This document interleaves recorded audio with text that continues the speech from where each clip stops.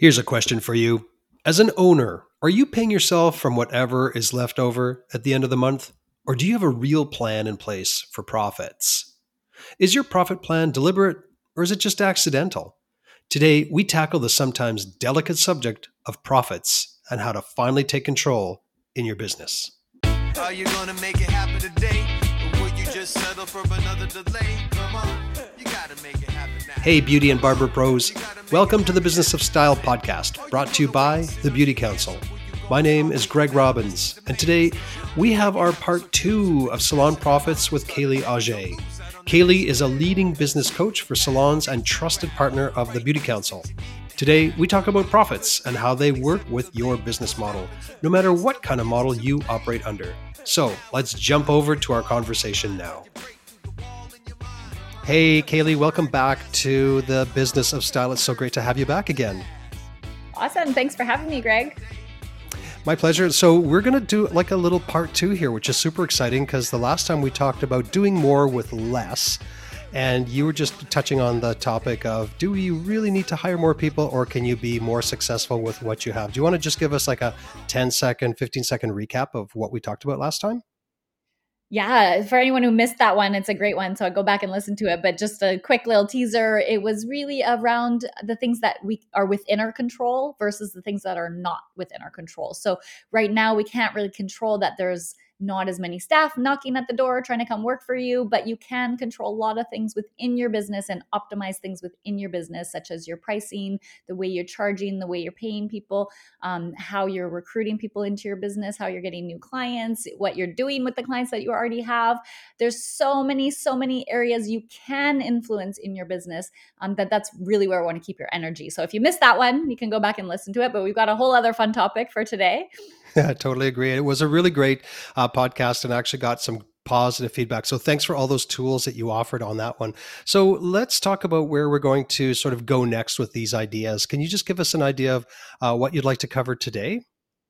Yeah, today I really want to talk about this idea of you as a salon owner understanding how you get profit or how you make a return on your investment and what that looks like. So I call that like financial modeling. Like, what is your financial model and how do you determine what money you take out of your business? That's a great, yeah, absolutely. And I think when we hear the word model, just unpack that for us a little bit. What is a model and how does it sort of apply to day-to-day business? So I would say a model would be like, are you a commission salon? Are you a team-based salon? Are you a rental salon? Are you going to like franchise? What's your intention with your business? Like, what type of business did you want to have? And so, for example, if you're going to franchise, a franchise model would want at least an 18% profit. Because that would be something that would be attractive to a person buying a franchise. Maybe if you're a commission salon and you want it to be really comfortable for your team and you want to give lots of perks and you want to travel with them and you want to have like really a lot of fun in your business, maybe you're looking for a 10% profit. And maybe if you're like a team-based pay, you've seen those go, or salary kind of type model salon, you're going to go for more of a 20% margin. So the idea is that you're not just shooting at like a blank target, like that you actually know what type of salon model you're building. And it doesn't mean because you're commission, you have to go for 10%, but that you're really intentional about what that percentage is. And then you create systems around it to stabilize it and to make it a sustainable business for all who are involved and really create a win for everybody who's involved in your business. Love these ideas and really examining, sort of almost working from the back, what kind of love these ideas and really looking backwards from where where you want to end up and how that looks at the end, and then designing your profitability moving forward to sustain that model. Now, profit is a word that we all kind of use and hear and throw around. Can you give us a real quick definition as to what profit actually is and maybe the two different kinds of profit so we just have a clear understanding of that? Some salon owners don't understand exactly what their profit is or the different types of profit. I don't want to unpack all of that here, but what I do want you to understand is that, say, $100 comes into your business and it costs you $90 to make all that business happen. It left you with $10, so that's a 10% profit margin. And out of that 10%, it doesn't mean money in your pocket. So sometimes people will say, well, it says I have $10,000 of profit, but I have no money in my bank. Why not? Well, that profit money also pays your taxes. It also pays your debt. It also buys you new product, or if you have to replace a hot water tank, that comes from profit money. So there does need to be some kind of formulas for owners so that they can figure out how much money can I take from my business without making it too cash tight.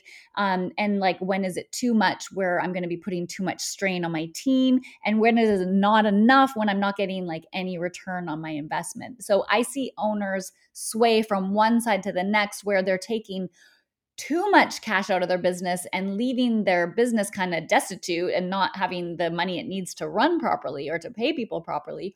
And then I see owners that are so terrified to take money out of their business because they don't know if they deserve it. They don't know how much to take. They don't want to be seen as a greedy salon owner.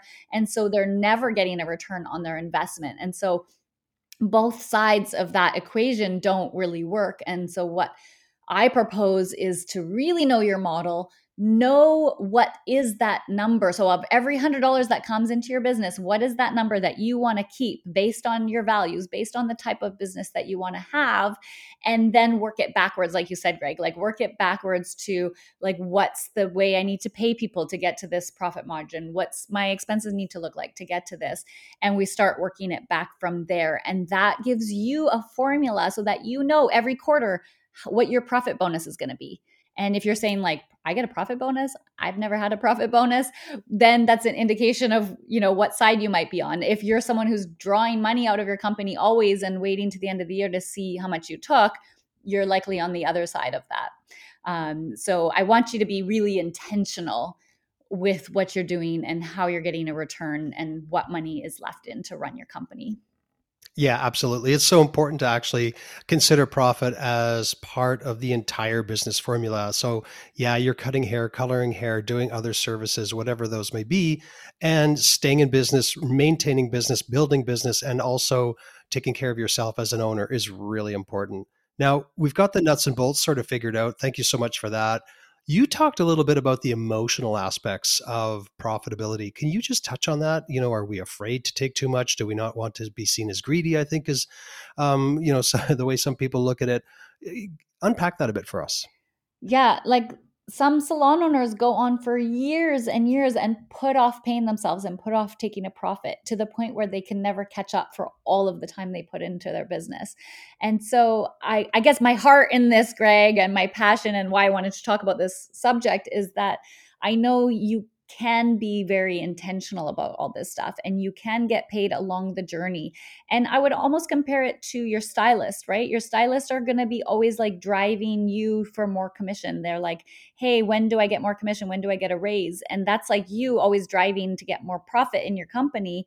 And a lot of salon owners are scared of that. Like they don't want to be seen as the greedy salon owner. They don't want to be pushing people. And so I'm here to say you don't have to be pushing people. You can actually design a business model that works, that has a stable profit margin, and you focus on actually maintaining that instead of like driving it. Does that make sense? Like, do you understand, Greg, the difference, like what I'm trying to get across? Yeah, I do. I absolutely, and I think there is that sort of driving versus maintaining. If I hear you right, maintaining is a much longer process. It's like anything. It's like exercise, diet, keeping your car, full of fresh oil or whatever you got. So, is that sort of the idea where you're taking a long approach where you have to protect not only your business but the people working inside of it, and plus your own career choice, versus just, oh look, I have some cash, I'm going to shove it in my pocket. Is that Well, the right I way of don't think it looking has at to it? be long at all. I think it has to be intentional. I think it has to be intentional. Like, so the money that you take versus the money that you keep in to operate has to have like some meaning behind it. And I think most salon owners just don't have a formula for that. And so they go to either extreme. They go to the extreme where they're like, I'm going to take money out because I deserve to like take the money out that I brought into it. Or you get the ones that are like terrified to take any money out because they're scared it's going to all dry up and fall apart. And so I'm not saying it's going to take longer, because what you're going to focus on is once you have a stable profit margin and you have a stable pay for all of your roles, then you actually turn the tap on to grow your business from the top. So now you're not bringing $100 in and keeping 10, you're bringing 10,000 in and keeping, you're keeping the percentage of that, or you're bringing in hundreds of thousands. Like, you're going to grow the top line and you're going to stabilize the bottom line, if that makes sense. So instead of focusing on like squeezing people and like, how can I like get my vendors to go down, sometimes it's necessary to do that, to do all those things to stabilize the profit margin.